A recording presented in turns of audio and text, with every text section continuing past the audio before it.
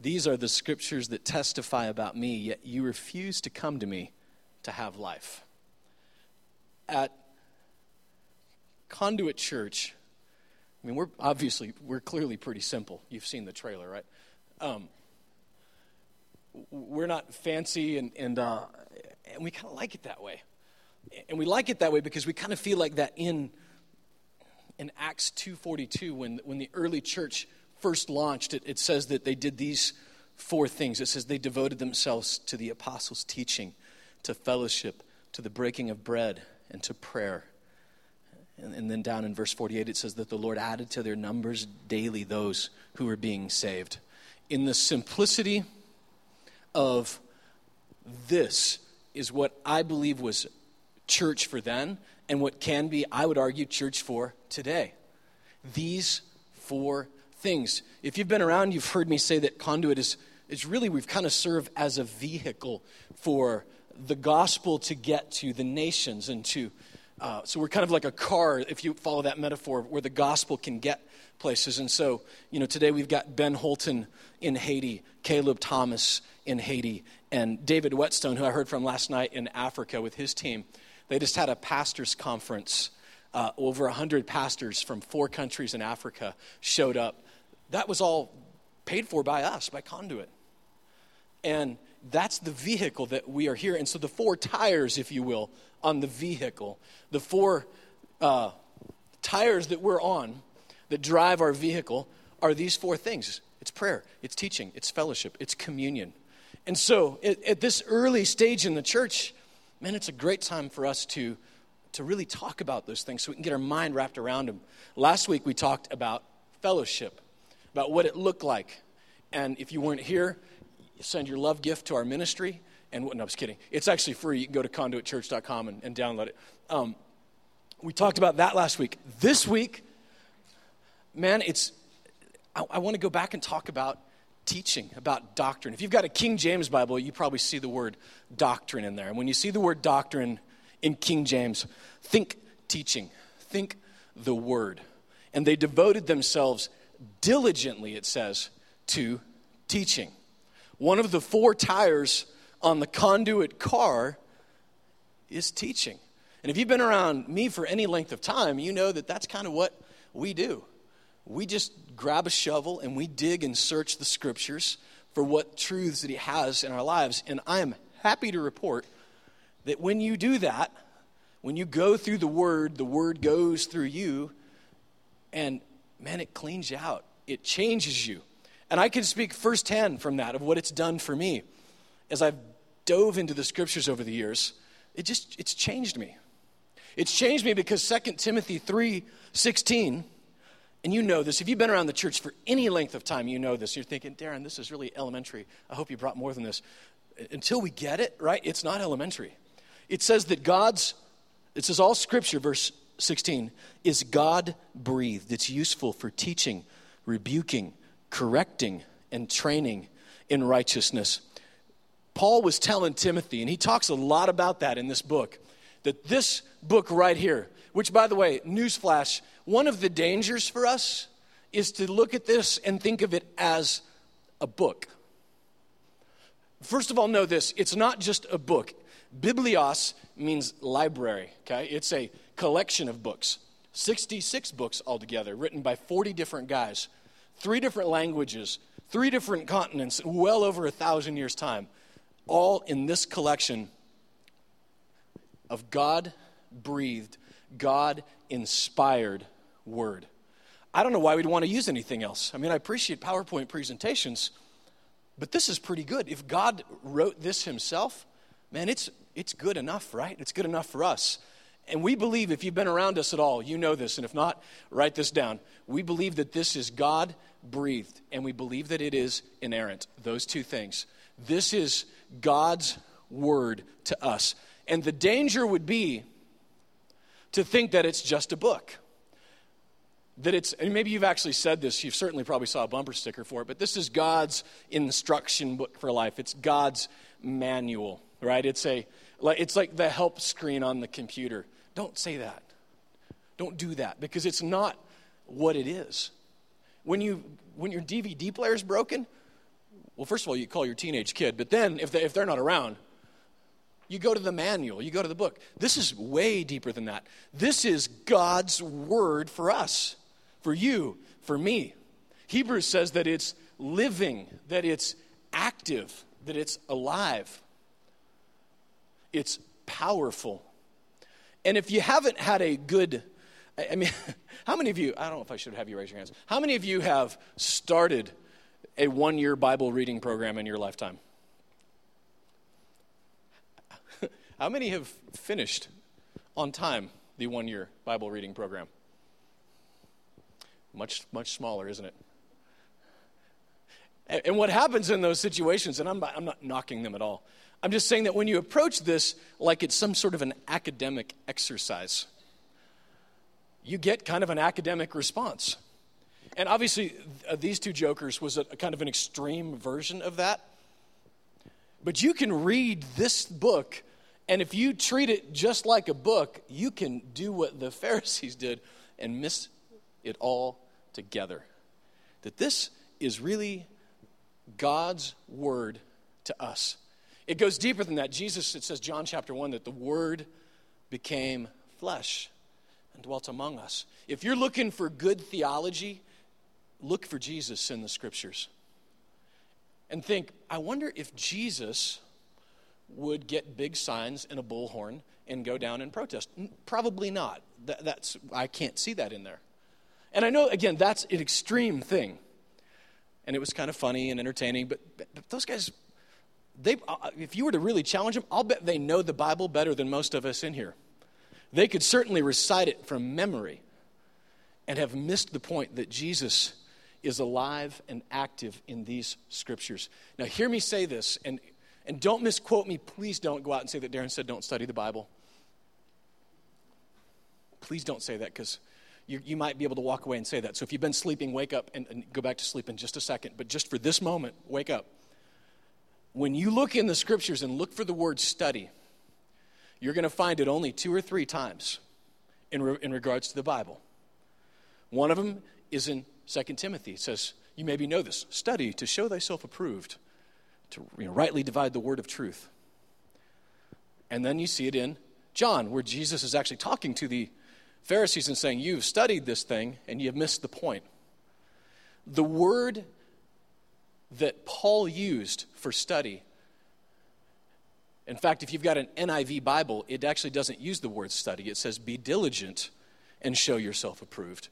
Because that's what it really is saying. It isn't saying study this like you've went to seminary. It's saying be diligent in the word. And when you do that, you'll be able to rightly divide the word of truth. And so I know this is a semantics thing, and you might be thinking, you'll actually maybe hear me use the word study. We go to Bible studies. I'm not saying that Bible study is wrong. I'm just saying that studying it just to read it on the surface is not going deep enough. It's just a shallow version of what God has really got for us. In fact, the longest chapter in the Bible, Psalm 119, is a chapter about the Bible.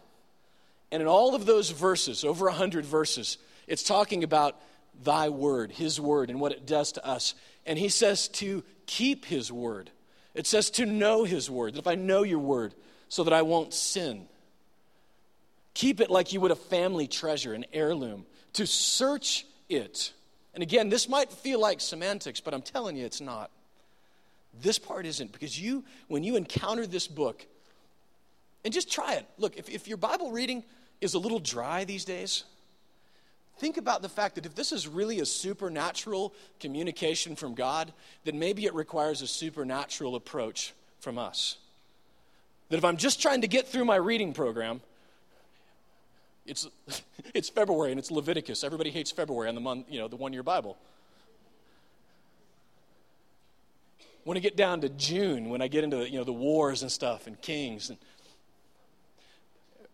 today is we're just reading about people and their names, and it's just a long list of names, and it gets boring and it's just a trap of the enemy. Not that the 1-year Bible, again, don't go out here thinking I've said the 1-year Bible is a sin. I'm just saying it becomes a trap of the enemy because you begin to think that this is boring. You begin to think that this is dry and it's not really doing anything for me. My challenge to you is to never approach this as a got to do. This is just as much a part of your prayer life, a part of your worship life, as it should be a part of your reading life. When you are encountering God in the scriptures and not just reading them as an academic study, man, it becomes alive and it becomes powerful and it changes you. A few years ago, the church that I was a part of, they wanted to start this Bible study. And we, in the early days, we weren't very good at this because I noticed that a lot of the Bible studies around the nation didn't actually study the Bible. And I didn't either for the first few months. I would just assume that if you were in your 20s, you wanted to hear about the 3 Ds of dating and, all those catchy PowerPoint sermon things. And I was bad at those anyway. And we faltered around for a few months. And in fact, the way it actually started was, okay, we're going to do this. And I was really busy at the time. And I remember telling the pastor, if all you want me to do is to show up and speak on Tuesday nights, I can do that. But man, I'm just really busy. I can't possibly commit to leading this thing. And so we had this leadership team in place. And so we were going to go launch this thing. And I remember it like it was yesterday because the first night we had like 13 people there and most of them on the stage. And it was like everybody go jump in the pool at once. And I turned around and I was the only one that jumped because within 2 weeks, within a month for sure, it was it was mine all of a sudden. And I was like, oh man, and it wasn't the pastor's fault, it's just the way it went. And I remember trying to just struggle every week, trying to figure out what we were going to do. And it would be like dumb things like the 3 Ds of dating and trying to come up with catchy sermon titles. And then one week had been one of those weeks. And I literally up until 7:30 was at my office beating the phones. And I wandered into there and I had nothing to talk about. And so I just opened the Bible to where I happened to be in my own, scripture walk that week, which was Acts chapter 1. And we talked about Acts chapter 1 that night. And it worked. And everybody was like, wow, this is awesome. And all 13 people were, this is cool. So it might have been 9 people that night. But as we dove into the scriptures and we went next week, I'm like, well, this is easy. I'll do this next week. I'll do Acts chapter 2. And before we knew it, we were growing and people's lives were being transformed because we were just going through the Word. And the Word was going through us. Now, on a little sidebar, when I first got saved, I was like 5th grade. And I was like gonzo for Jesus. And I remember at 5th grade, Austin, how old is Austin? Is he 5th grade? So I was Austin's age. And I would stay up late with my blanket over my head and my flashlight reading the Old Testament. Now, I didn't think that was weird at the time. Now I look back and think, man, that must have been really weird. But, and this is a whole other aside, but just to say that what God did through that little Bible study was he reawoke inside of me the calling that he had put on me since I was a child, and I didn't even know it. Because the truth is if I'd have known what I was signing up for, I wouldn't have signed up for it. And if I'd have known what God was doing at the time, I might have decided to go a different route. But the truth is what he needed me to do was to go in there, open the door, slam me inside of it, and keep me there, lock me up for a few years so that I could rediscover the love that he had given me for his word even as a young child. I still remember the first biblical rhema word truth that I got when I was a kid. That was a very Christianese sentence, by the way. Sorry about that. I was in the Old Testament, and I began to realize that each king, that he would give up everything to the Lord except for the high places. And those were those things that were those little sinful secret things up in the mountains that nobody really had to see. And every time that would happen, that the king would give up everything but keep the high places, that the next king that would come into would be a wicked and an evil king. And I saw that pattern. I'm in 5th grade. I found the notebook. I'd written it down, but I'd always remember that. And thinking in 5th grade, that's what God had shown me just because I was searching the scriptures. And I say all that to say that that's kind of what we're going to do here from here on out. That's what we've done in Conduit before. That is, we're just going to search the scriptures. And God's going to give us truths. And you know what? Sometimes it isn't going to be for me. Sometimes if you've got your notebook out and God starts speaking to you in the Word, check out. I got no problem with that. Because God might have something for you from a scripture. We may not even be in that scripture. You might be flipping through during worship and see something, and man, it's perfectly okay because this is God's word. It's living, it's active, it's alive, it's sharper than any two-edged sword. It divides in our soul and our spirit. And here's why it's important to me. Here's why I hope it's important to you. We're living in a day and in an age where people are rewriting the Bible to fit their personal agendas, their personal comfort zones, their personal choices. And it's happening all around us. It's happening in publications, it's happening in podcasts, it's happening on Larry King Live. And what happens is we get into this mode where this is something that I battle with and I struggle with, but it's who I am. And so instead of going to the Word with it, and that's really the tragedy of it, is we're going to, well, then I must be okay, and I need to be okay with myself with this. And we get to this point where we rewrite the Scriptures. We don't know the Scriptures. We don't. In fact, Jesus, further down in Mark, well, go with me, actually. Why don't you go with me there? Mark 12. We get time.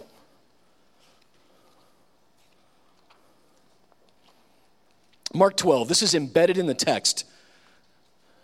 Verse 18, then the Sadducees, who say there is no resurrection, came to him with a question. Teacher, they said, Moses wrote for us that if a man's brother dies and leaves a wife but no children, the man must marry the widow and have children for his brother. Now there were 7 brothers, they said. The first one married and died without leaving any children. The second one married the widow, but he also died, leaving no child. It was the same for the third. Now, at some point, you're thinking the husband should be catching on to this, right? We've seen this on the news. In fact, none of the 7 left any children. Last of all, the woman died too. And at the resurrection, whose wife will she be, since the 7 were married to her? And Jesus replied, are you not in error? In King James, it says, you're deceived because you do not know the Scriptures or the power of God. Jesus said to the Pharisees what we could take a lesson from ourselves, that there are people all around us that are badly mistaken, that are greatly deceived because they don't know the Scriptures. And some of it, quite honestly, is our fault, because we have dumbed it down so much for our kids so that they could have fun. And don't get me wrong, I mean, at some point you might even hear them screaming. We want our kids to have fun, and they will have a blast. They're going to come out of there literally lathered up in sweat and exhaustion. But ask your kids today, I challenge you, if you've got kids back there with Mr. Jim, what do they learn about? Because we are drilling the word into their heads. Our kids are not stupid. Our teenagers are not stupid. And one of the things that I learned in this Bible study was that instead of dumbing it down, what those young people wanted in their 20s was to us to come to their level. They had some really difficult questions. But because we've dumbed it down, we've got an entire generation who's greatly in error because they don't know the Scriptures. They don't know the Word. And I got to say that for us, for Conduit Church, man, we're not going to do a lot of things right, and I'm going to find plenty of ways to let you down. But I pray that this is not one of them. I pray that we get a shovel out every week and we dig and search the Scriptures here, and I pray that it becomes a part of, if it's not already a part of your own lives, that you don't act deceived because you don't know the Scriptures. And it's important because, in some of those things that we see in our own society right now, there's lifestyle choices. There are sins that we deal with personally, whether it's sexual in nature, whether it's an anger management issue, and we might say that authentically I need to know who I am, and so I want to be who I am. God surely wouldn't have made me this way and then want me to walk away from it. And what happens is that between your soul and your spirit, the humanity side of you, your soul of who you are, might have a struggle. And so the temptation would be just to say, well, God wouldn't have made me this way and not want me to live this way. But look what Hebrews 4:12 says. It says that it is sharper than any two-edged sword, It penetrates even to the dividing of the soul and the spirit. So those battles in your soul and your spirit, where I don't know what really is sin and what isn't, and it gets kind of blurry sometimes for some people. And the Word of God is what goes through and cuts clearly through that and cuts a clear line between it. So I might say I got an anger issue, but that's just who I am. I'm a hothead. I'm a jerk. If you've been around guys that usually they're clear. I'm just honest. That's just how I am. Usually it's because they're mean, right? And so you justify your behavior that way. This is how I am. And I can go to the Word and see that it says that I shouldn't act like that. I might be a lustful man, and there's all kinds of research that says, well, that's how men are created. So, they're going to cheat. That's just how they are. And you know what? That's not what the Bible says. The Bible says to flee fornication, to not be an adulterer. And Jesus is very clear, so I can cut through that with the Word. That's why it's important to know the Word. And at the end of the day, go to 1 Samuel 15 with me. Here's why it's of utmost importance. It's why it's important that we not be deceived. We have to know what the Scriptures say.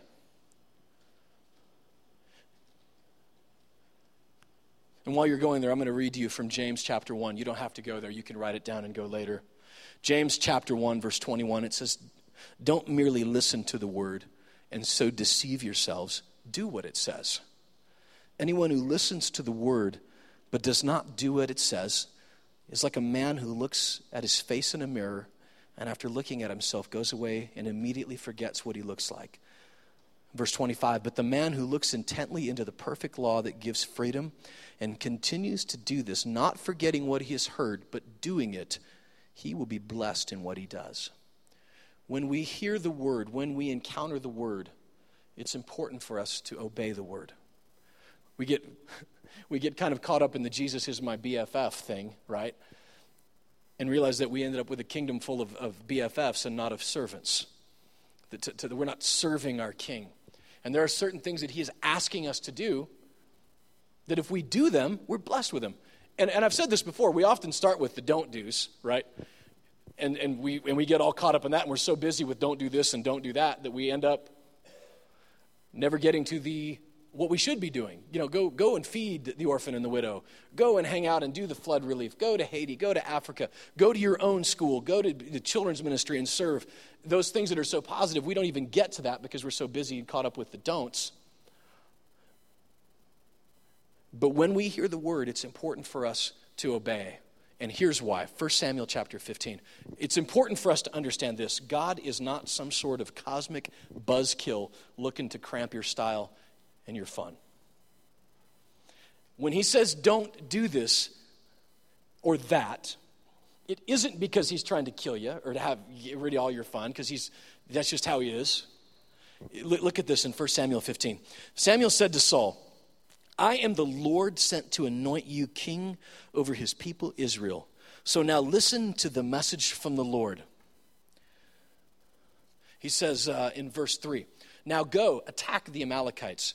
Totally destroy everything that belongs to them. Do not spare them. Put to death men, women, and children, infants, cattle, sheep, camels, donkeys." And so Saul, verse 4, summoned the men and mustered them at Telaim, 200,000 foot soldiers and 10,000 men from Judah. Go with me to verse 7. "Then Saul attacked the Amalekites all the way from Havilah to Shur, to the east of Egypt. He took Agag, king of the Amalekites, alive, and all his people he totally destroyed with the sword. But Saul and the army spared Agag and the best of the sheep and the cattle and the fat calves and the lambs and everything that was good. They were unwilling to destroy completely, but everything that was despised and weak they totally destroyed." Saul had been given a very clear communique from God. The word of the Lord had come to Saul. The word, we have the word of God. The word of God had come to Saul and told him a very specific mission. In verse 10, he says, "The word of the Lord came to Samuel. I am grieved that I have made Saul king because he has turned away from me and not carried out my instructions." Samuel was troubled, and he cried out to the Lord all that night. And in verse 13, when Samuel reached him, Saul said, "The Lord bless you." But FY, just because you speak Christianese, don't make you right. Just because you know the language, right? And if you've been around the church at all, especially if you've been on the outside of the church, and coming into it, you think, well, man, that you see the hypocrisy sometimes. And that's usually where it starts, is our Christianese thing. Just understand that just because you know it doesn't mean that your heart is right with God. He says, "The Lord bless you. I have carried out the Lord's instructions." Liar. In verse 14, Samuel said, "What then is this bleating of sheep in my ears? What is this lowing of cattle that I hear?" And how many times have I gone to the Lord with, I'm totally cool, man. I went to Haiti. I've done everything you've asked me to do. Maybe the Lord would say to me or to you, well, yeah, but what's this bleating of sheep in my ears? This thing that you're hanging on to, those little high places that you've tucked away, that you've held on to. You think, well, I've done all this great. I've done most of what God has called me to do. I've done most of what the Lord is saying to do in the scriptures. What is this bleating of sheep? It's like you've got Goat Boy locked up in a closet. Hidden away like God doesn't know. You got Goat Boy in the closet. And if your parents, I'm sorry, Google it. Saul answered. Actually, verse 14. But Samuel said, "What is this bleating of sheep in my ears? What is this lowing of cattle that I hear?" And Saul answered. You got to love Saul, because I totally relate to this. Blame someone else. Well, it's the soldiers from the Amalekites. They spared the best of the sheep and cattle to sacrifice to the Lord your God, but we totally destroyed the rest. This is hard, because the temptation for me or you is to say, man, I've had a really hard life. Man, my parents' divorce, or my own divorce. This thing is going on in my family. And at some point you have to lean forward and say, and I'm really sorry, because, a lot of us have had really difficult lives, but at a moment you have to stop blaming that and blaming others and taking ownership for our own thing. Because God is looking to have mercy on us. He's looking to have mercy on Saul. But Saul won't shut up. He says in verse 16, this is actually Samuel. It says stop, but that's King James for shut up. Samuel said to Saul, "Let me tell you what the Lord said to me last night." "Tell me," Saul replied in verse 17. "Although you were once small in your own eyes, did you not become the head of the tribes of Israel? The Lord anointed you king over Israel, and he sent you on a mission saying, 'Go and completely destroy these wicked people, the Amalekites. Make war on them until you have wiped them out. Why did you not obey the Lord? Why did you pounce on the plunder and do evil in the eyes of the Lord?'" And Saul, man, another opportunity to repent, blown right here. And newsflash, I don't care how many times you've blown it, just repent. God is full of mercy. He's full of grace. He's looking to love and to forgive. But here's what Saul says, "But I did obey the Lord," Saul said. "I went on the mission the Lord assigned me. I completely destroyed the Amalekites, brought back Agag, their king. The soldiers took sheep and cattle from the plunder, the best of what was devoted to God, in order to sacrifice them to the Lord your God at Gilgal." But Samuel replied, man, if this is not underlined in your Bible, it ought to be. "Does the Lord delight in burnt offerings and sacrifices as much as in obeying the voice of the Lord? To obey is better than sacrifice, and to heed is better than the fat of rams. For rebellion is like the sin of divination, and arrogance like the evil of idolatry. Because you have rejected," listen to this, "the word of the Lord, he has rejected you as king." Saul was given a very specific command of the Lord. Just like you and I have been as we encounter the word. And all of us have this tendency to hold back, to make excuses for, to justify, to ignore completely, in my case, God's word in our lives. This word, his word as he speaks to you in your spirit. And especially if you're young, man, hear me say this. I need you to hear me say this. God is not looking to cramp your style. There's a reason why he says to flee fornication. And in this society, in our young age, our tendency is to say, well, I'm going to start justifying it, or I'm going to move the lines a little bit. Well, this isn't going, quote, all the way, so this doesn't count. And we begin to put sheep in the closet. so to speak. Holding the stuff back from the Lord. But here, go with me to 2 Samuel chapter 1. It's just a couple pages over, and we're getting ready to land this thing. So get your tray tables up, seat backs up. God wasn't looking to cramp Saul's style, to make sure that he wasn't going to have any fun. Because basically when Saul's saying, well, I kept this for myself, he's basically, I just don't trust that God has my best interests in mind. I don't trust that God is really going to take care of me, so I'm going to kind of do my own thing. And in chapter 1 of 2 Samuel, Saul is at the end of his life. And there is keeping in mind, he was told, go kill all of the Amalekites. And there's a man with a sword over Saul's head, getting ready to kill him. And Saul says, who are you? Verse 8, chapter 1. Who are you? And the answer, I am an Amalekite. That thing that Saul was holding on to, that he didn't want to obey the Lord on, killed him. He clearly didn't obey the word of the Lord. He's lying through his teeth to God. And God wasn't trying to cramp his style to not be fun. He just knew what was coming down the pipeline for Saul, and it was the Amalekites. I had a conversation with a young man this week who's in a relationship for a period of time. And it was an intimate relationship.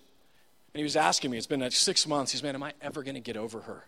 He's like, it's just killing me. It's eating me up inside. I can't, it just, at the weirdest times, she comes up in my mind, in my heart.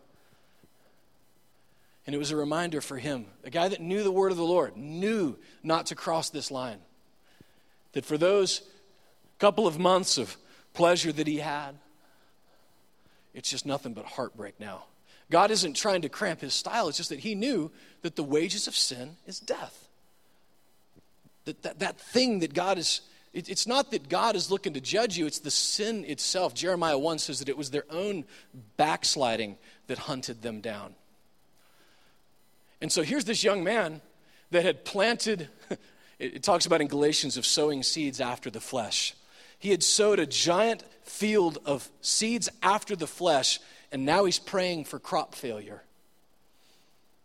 And it's an immutable law of the universe that if you're sowing those seeds after the flesh, you're going to reap a harvest after the flesh. And this guy can't even sleep at night.